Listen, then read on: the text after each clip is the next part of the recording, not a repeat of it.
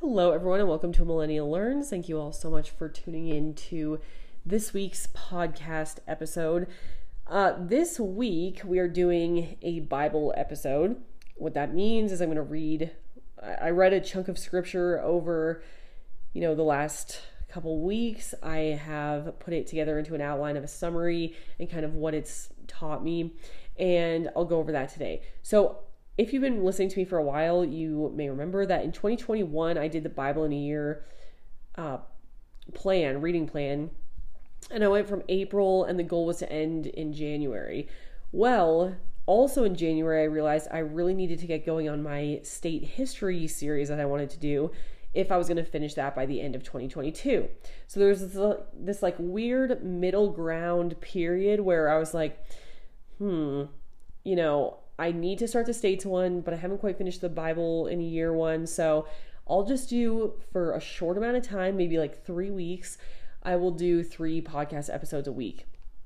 I didn't realize how hard that actually was going to be because the Bible ones do require a lot of prep with Bible commentaries and things like that. And then the states one requires a lot of prep. And then I wanted to do another whole, full prep podcast. So it's been very hard to get 3 podcasts up a week if they all require some prep work. So I'm just taking the next 3 weeks to actually finally finish the Bible in a Year. Today we are going from Philemon, which I had to look up how to pronounce that, but it is Philemon. So we're going from Philemon to the end of James.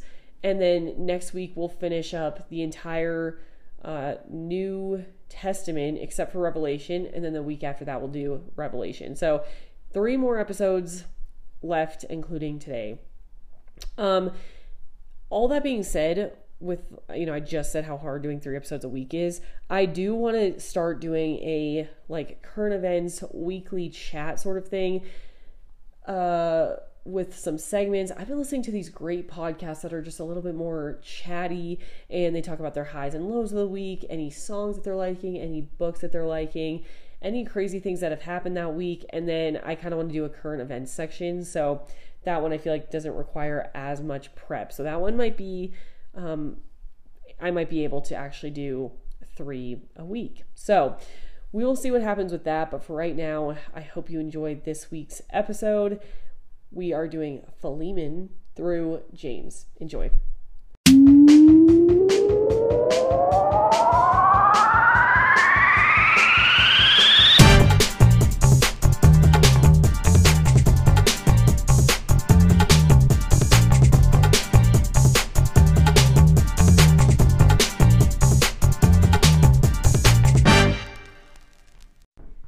Okay, so for Philemon only has 1 chapter in it, and let me read a little bit of the intro because some of them, the intro is kind of self-explanatory, the book explains a lot of it, but I thought for only a 1 chapter book, it might be useful to have an intro. So it says, one of the people Paul chose to deliver the letters we know as Colossians and Ephesians was a man named Onesimus. Onesimus was originally from Colossae and would have been known to the people there, but Paul was compelled to write a separate letter for him. This was because Onesimus had been the slave of a wealthy Colossian named Philemon, in whose home the church met. Onesimus had run away, probably robbing Philemon in the process. In Rome, he had become a follower of Jesus. He'd been helping Paul in prison, but now Paul needed him to return to Colossae.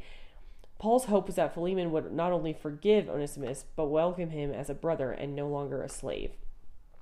Paul's brief letter to Philemon stresses the change in Onesimus's life. His name meant useful in Greek, and Paul tells Philemon that while he had been formerly useless, a servant Philemon couldn't count on, now he could be useful to both of them. Paul doesn't put Philemon under any obligation. His appeal is on the basis of love, and he promises to honor the demands of justice by making restitution himself if necessary. Most likely, Paul's appeal was successful, or this letter would not have been preserved. In the life of Onesimus, we have a clear example of the kind of transformation that occurred in thousands of lives as the gospel message spread throughout the Roman Empire. So, yes, former slave turned follower of Christ, and so Paul writes to his former master. Okay, so in Philemon, He gives thanksgiving and prayer, as is pretty standard in all the Paulician or Paul, I don't know, in all of Paul's letters. And then he goes on and he appeals on the basis of love. He's not trying to hold Philemon to any obligation, but he says that Onesimus became like a son to Paul while he was imprisoned, and he is now sending him back to Philemon. He says to welcome him as you would welcome me. If he has done any wrong or owes anything, charge it to Paul. So Paul's willing again to take on any of the damages, basically personally. He also tells Philemon to prepare a guest room for Paul because he hopes to be restored it says that he hopes to be restored in Philemon. So he hopes to basically go and travel and see Philemon in the upcoming future, in the near future. So very brief book, but definitely a glimpse into, like the intro said, the transformation of many lives in the Roman Empire once they heard the gospel. Okay, then we go into Hebrews, and Hebrews is Hebrews is like where they talk about the wall, or the Hall of Fame, basically, of saints, or like the heroes of the faith is kind of what I think of Hebrews as, but it has so much practical, like good advice to live by that I love the book of Hebrews. So I'm going to read the intro to that one as well, just so we get a little bit of a background. It says, neither the author nor the audience of this book is specifically named, but the book itself reveals its nature and purpose. The recipients are Jesus-believing Jews who are in danger of falling away from the faith.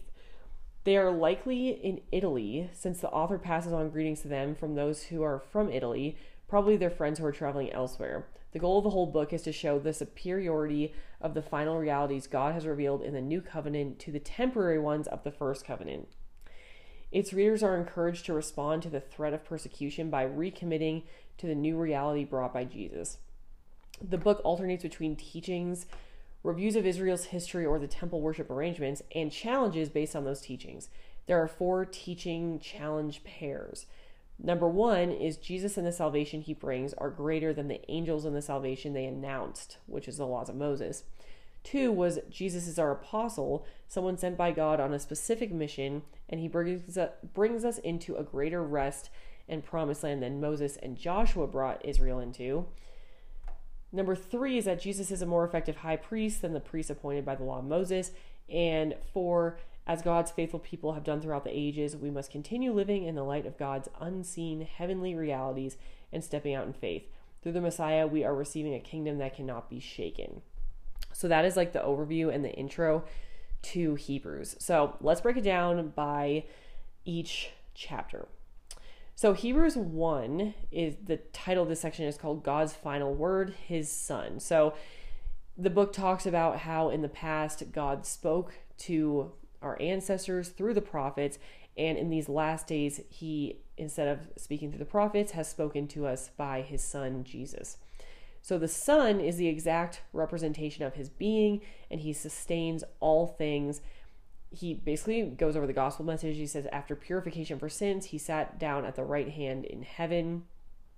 And then he talks a bit again, he talks, like the intro mentioned, about how the Son is superior to the angels. So he quotes a lot of other Bible verses to, drive that point home, but that's his main point there, is that Jesus is superior to angels.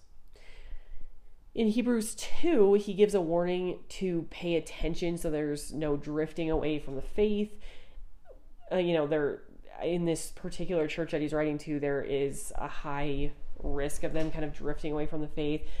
And he says that salvation, which was first announced by the Lord, was confirmed to us by those who heard him. And the next section in Hebrews 2 is called Jesus Made Fully Human. So this whole section is talking about how Jesus came down to us, and at present we do not see everything that's subject to him. We can and do, and they did see Jesus, and says by the grace of God he might taste death for everyone. They say Jesus came down and shared in their humanity so that by his death he might break the power of him who holds the power of death and free those who all their lives were held in slavery by fear of death. That is a true that sentence really impacted me. You know, they free those who all their lives were held in slavery by fear of death. There are so many people that are so afraid of dying. Like, in the world and in the kind of secular world, dying is scary because it's truly like the end. They believe it's the end. And that is a big part. I mean, that's not the whole part of the gospel. Like, it's definitely not the whole part of the gospel that, okay, you're going to heaven.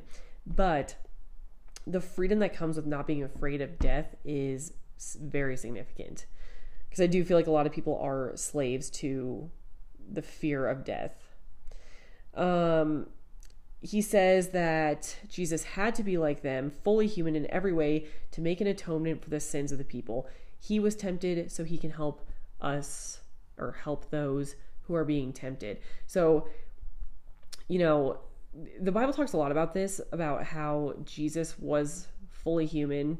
And so if we are feeling tempted, we can know and have comfort in the fact that Jesus was tempted in the same ways. He's faced every temptation that we have faced, and he held strong, and he was sinless, and he died on the cross for our sins. So we can handle this temptation.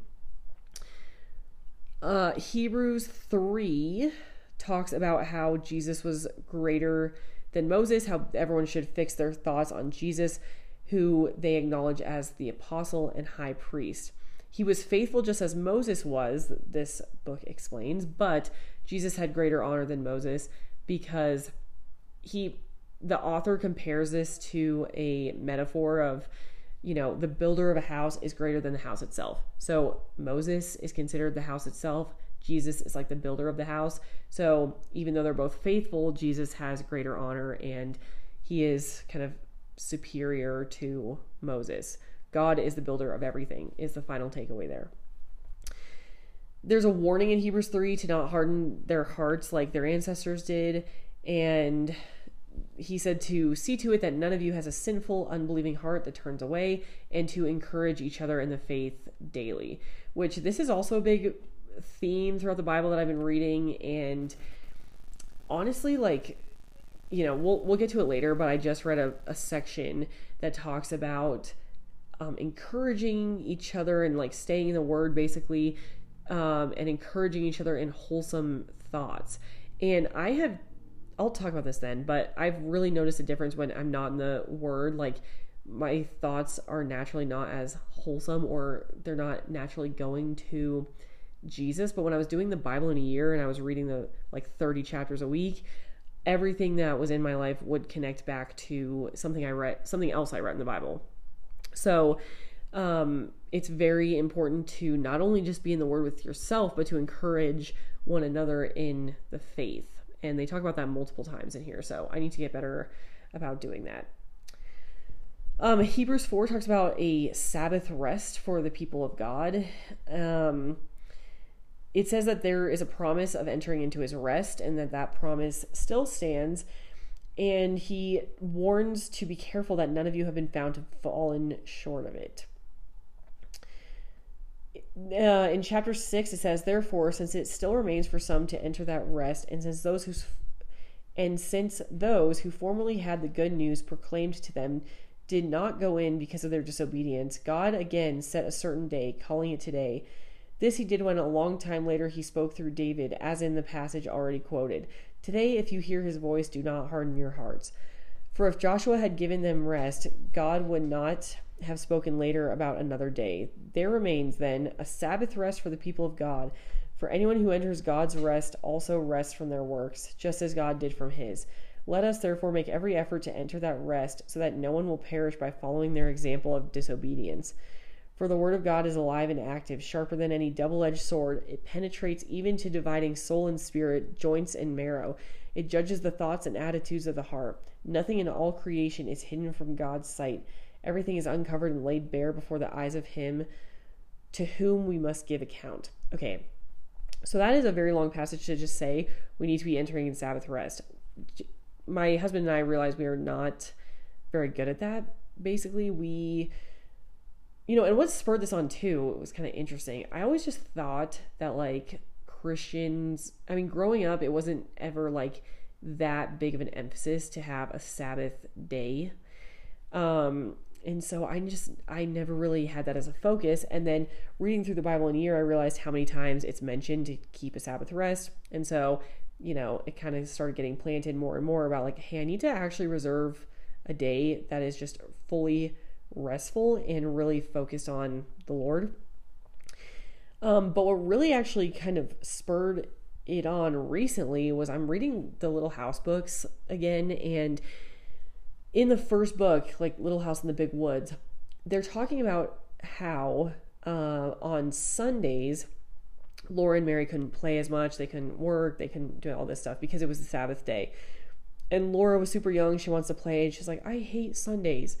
And then Pa explains that his parents, when they were little, had to be even more strict. Like they couldn't go on a sled. Like they wanted to sled one day, they couldn't go on a sled because it was Sunday. They couldn't do anything but basically read the Bible on Sundays because they valued the Sabbath so much. So it is a pretty modern thing to really not care about the Sabbath as modern Christians, I feel like. And I really want to bring that back. So we're trying to reorganize, our schedule and make sure to plan things where we can really have a rest day on Sunday and get everything done and just keep Sunday free.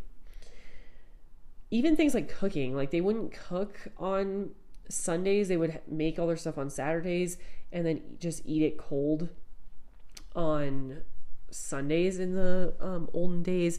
And I don't have a thing against warming up food. Like I would just warm it up because I don't necessarily consider that work. I bet in the olden, like in the prairie days, heating something up was actually a lot of work because you had to like make a fire or heat the stove or whatever. So that's probably why they considered it work.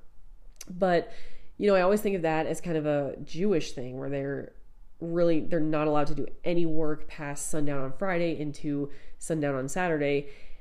But that's how it used to be for Christians too in, when everyone came over, like they were very strict about Sabbath. And I just feel like we've gotten so lackadaisical. But when I read these New Testament verses that say you need to have a Sabbath and rest from your work for one day, we need to do that. So I think we're going to start implementing that and really trying to keep Sundays clear. Okay, so Jesus was the great high priest. It says, we have a great high priest who has ascended. Let us hold firmly to the faith we profess. He empathizes with our weakness. He has been tempted in every way and did not sin. Let us approach God's throne of grace with confidence so that we may receive mercy and grace to help in our time of need. Okay, Hebrews 5, it says that every high priest is selected among the people and is appointed to represent the people in matters related to God, to offer gifts and sacrifices for sin. He is able to deal gently with those who are ignorant and are going astray, since he himself is subject to weakness.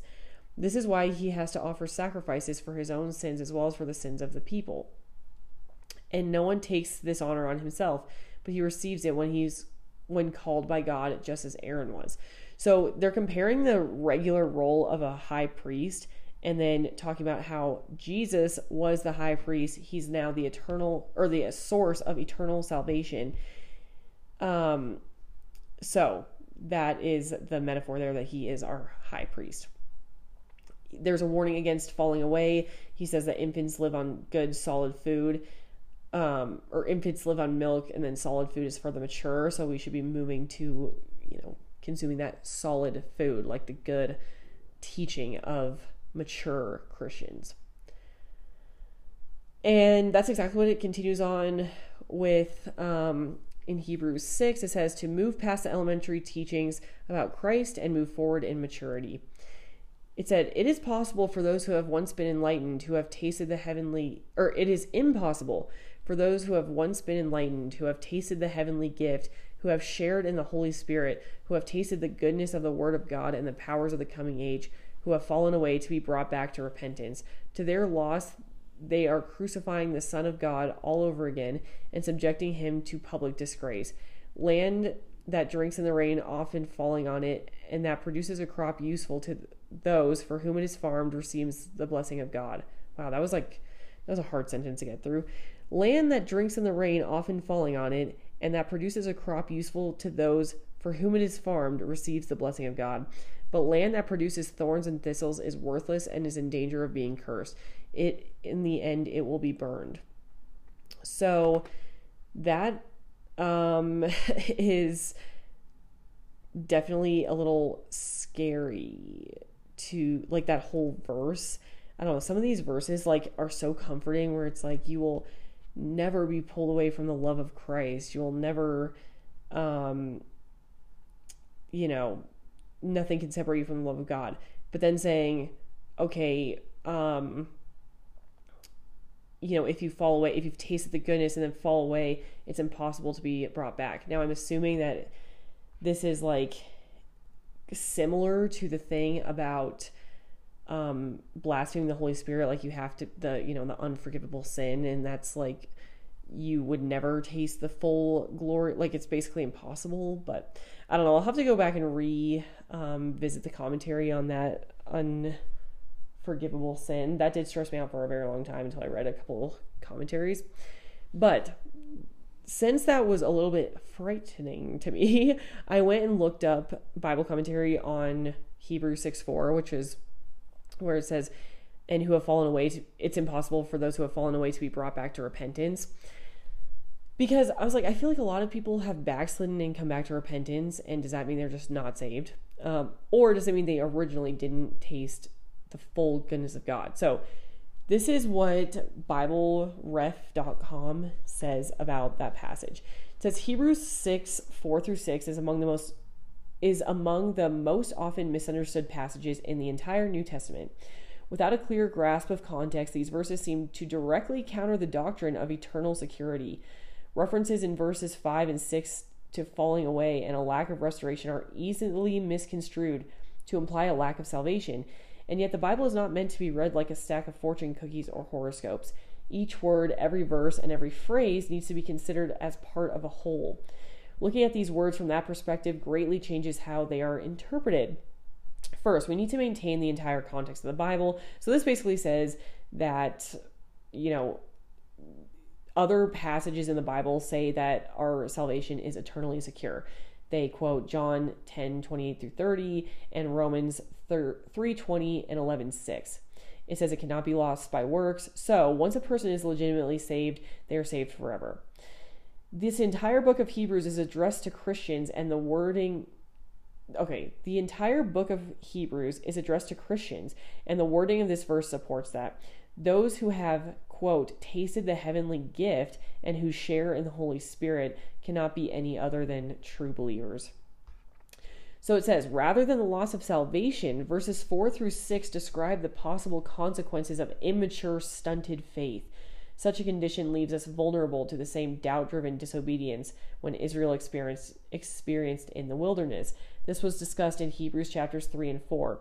Christians who lose their trust in God and doubt fundamental doctrines are implicitly siding with a view that Christ should have been crucified, and that what he said was not true in Hebrews 6:6. That's when he says, to their loss, they are crucifying the Son of God all over again and subjecting him to public disgrace.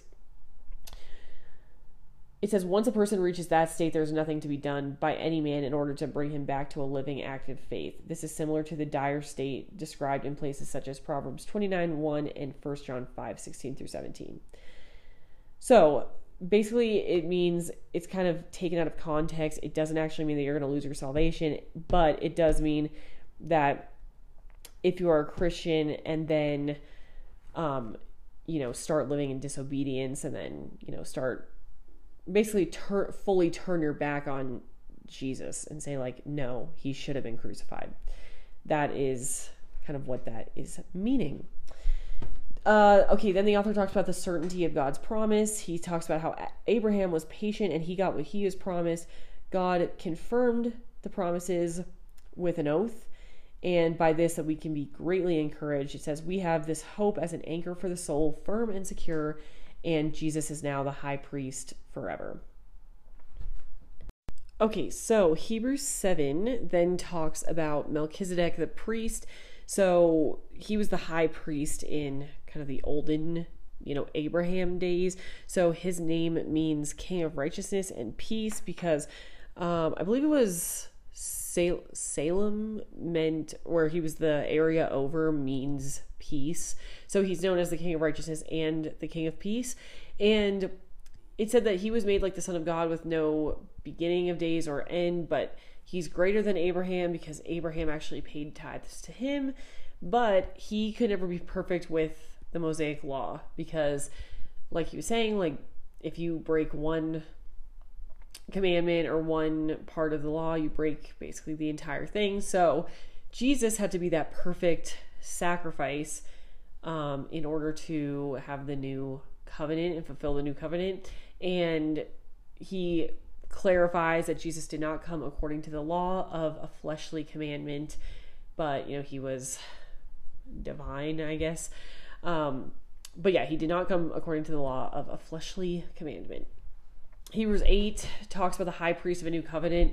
And basically, I just summed this one up by saying Jesus has a better covenant and better promises than the old covenant and promises, and the old covenant has been made pretty much obsolete. It's been replaced by this new covenant of Jesus.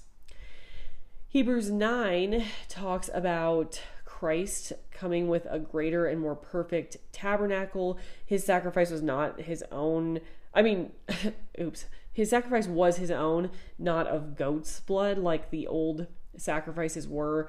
The old sacrifices, if you remember, they would put their sin, into, they had the Day of Atonement once a year, where they would atone for their sins and sacrifice a goat. But Jesus only had to make his sacrifice one time, but he had to die for the testament to take effect.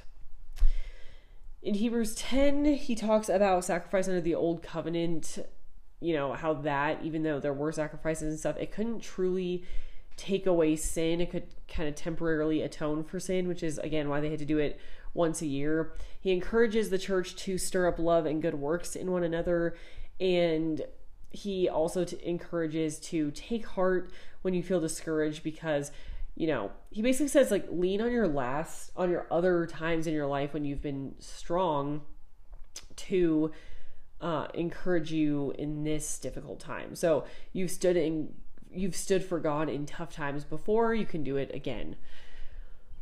Hebrews 11 is that wall of fame, or the faithful, I think it's called the Faithful Hall of Fame. I think that's how it's been described to me. But basically, it goes through and walks through all these people who have been an example of God's faithfulness and how they were faithful to God. It said Abel's offering showed more faith than Cain's. Enoch was taken away because he had faith. He never saw death. Noah, Abraham, and Sarah are models of faith. Let's see. By faith, Abraham blessed Jacob and Esau, and Jacob blessed his sons. Joseph gave instructions about his bones. By faith, Moses' parents hid him when he was born. So it goes through all of these famous historical figures that have kept the faith and really been just faithful in and out of season, basically. So Moses kept the Passover. He took the Israelites out of Egypt. He crossed the Red Sea. Rahab was saved. So yes, this is a great summary chapter to summarize like all these very faithful people that we can be looking up to. In Hebrews 12, he talks about having a cloud of witnesses, how we need to lay aside sin and run the race with endurance. This is a very famous Bible verse where people talk about training, spiritually and mentally, and physically to run the race, the eternal race. So training yourself spiritually. I was listening to Christian Huff's podcast the other week, or I didn't listen to his podcast, but I listened to the Unashamed podcast, which is the Robertson family's podcast, and Christian was a guest on there. And he has this podcast and this whole kind of ministry that's talking about, it's mostly geared towards men. It's called 4-8 Men, I think, or it's based off of, I believe, Timothy 4:8, and it talks just about this, like running the race with endurance. And so his whole premise is saying, like, not only do you need to be fit and train and all that stuff, but you need to be preparing spiritually just as much as you prepare physically. So he was saying that he has been trying, or he implements something spiritual into his workout routine. Like, he'll listen to a sermon or a Christian podcast or worship music or something like that. And I've been trying to implement that. And even if I don't listen to actual worship music or something, I try to think, like, this run, like I'm running now and like I'm training, I need to be training my spiritual self. So I don't know, that was kind of I didn't probably explain that well, but it was pretty enlightening to me to see that connection between, like, physically working out and having discipline in training your spiritual, doing something for yourself spiritually. Okay. This also talks about how God chastens us so that we can partake in his holiness. And, you know, when God disciplines us, it's at first painful. It can be hard to handle, but the results are good fruit. So it says, do not sell your birthright like Esau did. Pursue peace and do not be bitter. And then he talks about the consequences of the people rebelling at Mount Sinai, how you should not come to Mount Sinai, the theoretical Mount Sinai in this case, which is, you know, dark and just, it represents everything dark and bad, that you should not be, you know, going there, that there are consequences of going there, and, you know, how you should be pursuing and chasing after these righteous and peaceful things. In Hebrews 13, he talks about loving each other with brotherly love. It says, entertain strangers, for they may be angels. Like, I think this is multiple places in the Bible, but where they say, you know, treat people well, treat strangers well, because you never know, they could be an angel in disguise. I've heard that a lot. He said to remember prisoners and those who are mistreated. These last 4 chapters I found a good summary about, because there's kind of a lot going on in here, so I'll link that summary. He talks about how marriage is honorable, fornication is not honorable, do not be covetous, but be content, follow the leaders. Then he talks about how Jesus Christ is the same yesterday, today, and forever, that he will never change, and you don't have to claim to the old rites, like the Levitical rites. He says animals for sin offerings were burned outside the camp. In the same way, Christ was offered up outside the gate of the city. So I think a lot of people in these churches were still trying to cling to these old, you know, these old laws. And he says, you can put that behind you. That is, you know, Christ was our final sacrifice. So then with that, talking about how through Jesus' death, we were brought into the new covenant, and then he sends his final greetings, and that is the end of the book of Hebrews. So very good book, very practical advice, but also a lot of good teaching, like doctrinally, was really kind of interesting to dive into. So that was the book of Hebrews. All right, we're now to the book of James, so I'm going to read the intro. It says, James, one of the brothers of Jesus, became a leader of the church in Jerusalem after Jesus' death and resurrection. He was respected for the advice he gave and for the wise decisions he helped the community of believers make. At one point, he decided to write down some of his best teachings and advice and send them to other Jewish believers in Jesus who were scattered throughout the Roman Empire. What he wrote to them has become known as the book of James. It explains that this book doesn't look like a letter very much because it's sent to people at a distance. It's actually not very much like the other letters of the time. It is a collection of short sayings and slightly longer discussions of practical topics. The conversational style, the short, pithy sayings, and the interweaving of themes all make this book similar to the wisdom found in Proverbs and Ecclesiastes. James concentrates on questions of daily living in God's good creation. He considers such practical issues as concern for the poor, the responsible use of wealth, control of the tongue, purity of life, unity in the community of Christ followers, and above all, patience and endurance during times of trial. The godly wisdom here remains as valuable a guide to living fully human lives as when James first shares it centuries ago. So let's get into James 1. So again, this is like not really formatted like a letter, but the first section is about trials and temptations. He says to consider it joy when you face trials because faith produces perseverance. Trials will make you mature and complete. And then he says to ask God for wisdom if you lack it, because God will give you wisdom very generously. He says that they must believe and not doubt when you ask. So if you're asking God for wisdom, don't doubt that he will give it to you. Just believe that he will give it to you. This is chapter 9. It says, believers in humble circumstances ought to take pride in their high position, but the rich should take pride in their humiliation, since they will pass away like a wildflower. For the sun rises with the scorching heat and withers the plant. Its blossom falls and its beauty is destroyed. In the same way, the rich will fade away, even while they go about their business. Blessed is the one who perseveres under trial, because having stood the test, that person will receive the crown of life that the Lord has promised to those who love him. So scathing words for the rich. And he does talk more, I think, about the handling of wealth, but it is definitely a common theme throughout the Bible of like, it's harder for the rich man to get into heaven than for a camel to fit through the eye of a needle. That's kind of like the overall theme there. And so it's very important how, if you do like come into money or make a lot of money, how you handle that. He says that when you're being tempted, no one should say, God is tempting me. He does not tempt. And, every good and perfect gift comes from above. God is constant and does not change like shifting shadows.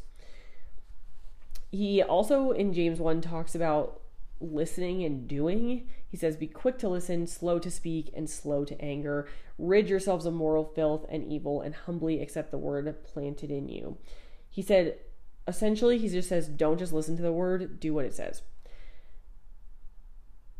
One verse that really hit me that I've talked about this, need to get better at, is those who consider themselves religious and yet do not keep a tight rein on their tongues deceive themselves, and their religion is worthless. Religion that God our Father accepts as pure and faultless is this: to look after orphans and widows in their distress and to keep oneself from being polluted by the world. It's very hard to have yourself not be polluted by the world, but that is a call to all Christians. In James 2, he says that believers must not show favoritism to rich or poor. Someone who keeps the whole law except one is found guilty of it all. So that just shows it's like the same sentiment as, your good works are like dirty rags. He says, speak and act as those who are going to be judged by the law that gives freedom. Judgment without mercy will be shown to anyone who has not been merciful. And then he also talks and instructs people. It says, what good is it if someone claims to have faith but no deeds? James talks about how he'll show you his faith by his deeds. So the faith and deeds link is very important. And that is something that I think modern Christianity, for the most part, misses. As the body without the spirit is dead, so faith without deeds is dead. James 3 talks about taming your tongue, and says that basically not a lot of people should become teachers. Teachers are judged more strictly, and it is not for everyone. He talks about the tongue and how a small rudder steers a whole ship, so the tongue has huge impacts on life. I feel like people are starting to kind of catch on to this, like in the secular world with the whole manifesting phenomenon right now. I can't go online without someone talking about manifesting. It's kind of annoying. But I've always, thought that being positive, speaking positively into your life is good because it opens you up to God's blessings, and you're looking for them, and you're looking for opportunities for for you to bless other people. Like if God moves to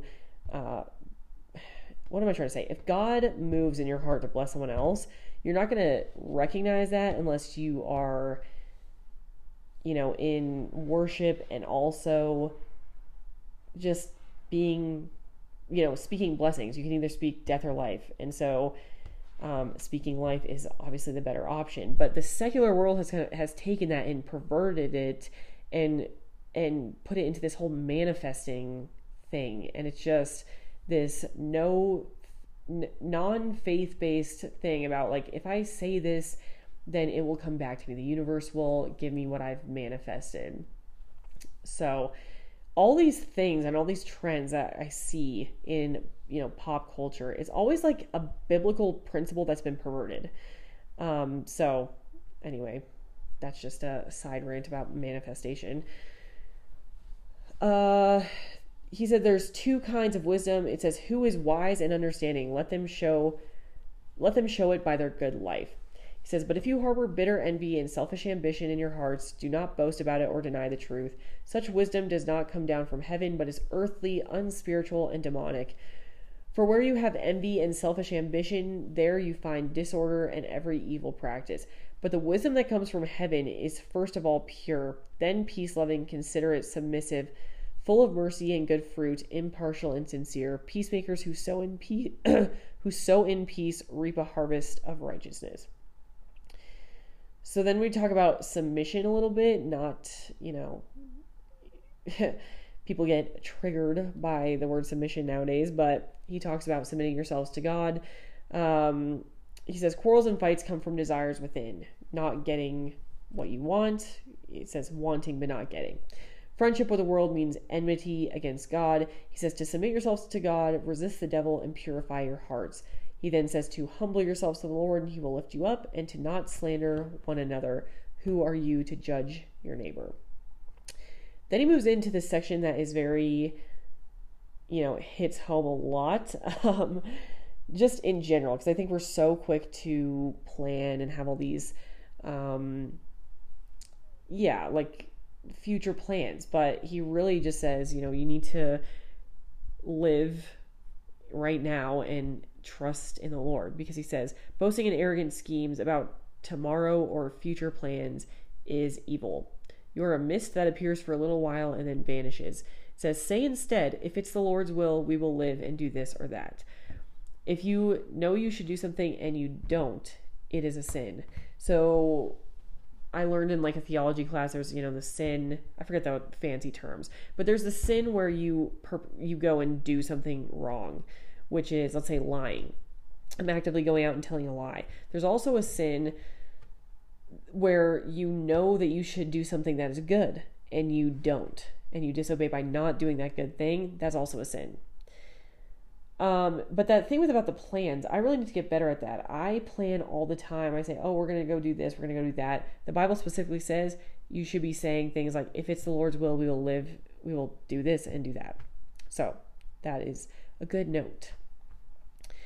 Okay, and then, my notes just scrolled all the way to the bottom somehow. So let me try to get back to James 5. Okay, so James 5 talks about a warning to rich oppressors. He says, the wages you failed to pay the workers who mowed your field are crying out against you.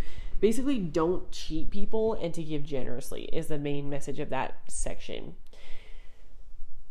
He instructs people to be patient until the Lord's coming, for like farmers for harvest. Don't grumble against each other, and take the prophets as an example of patience. He said, don't swear by heaven or earth. Just say yes or no, and otherwise you'll be condemned. So don't take, oaths or silly oaths.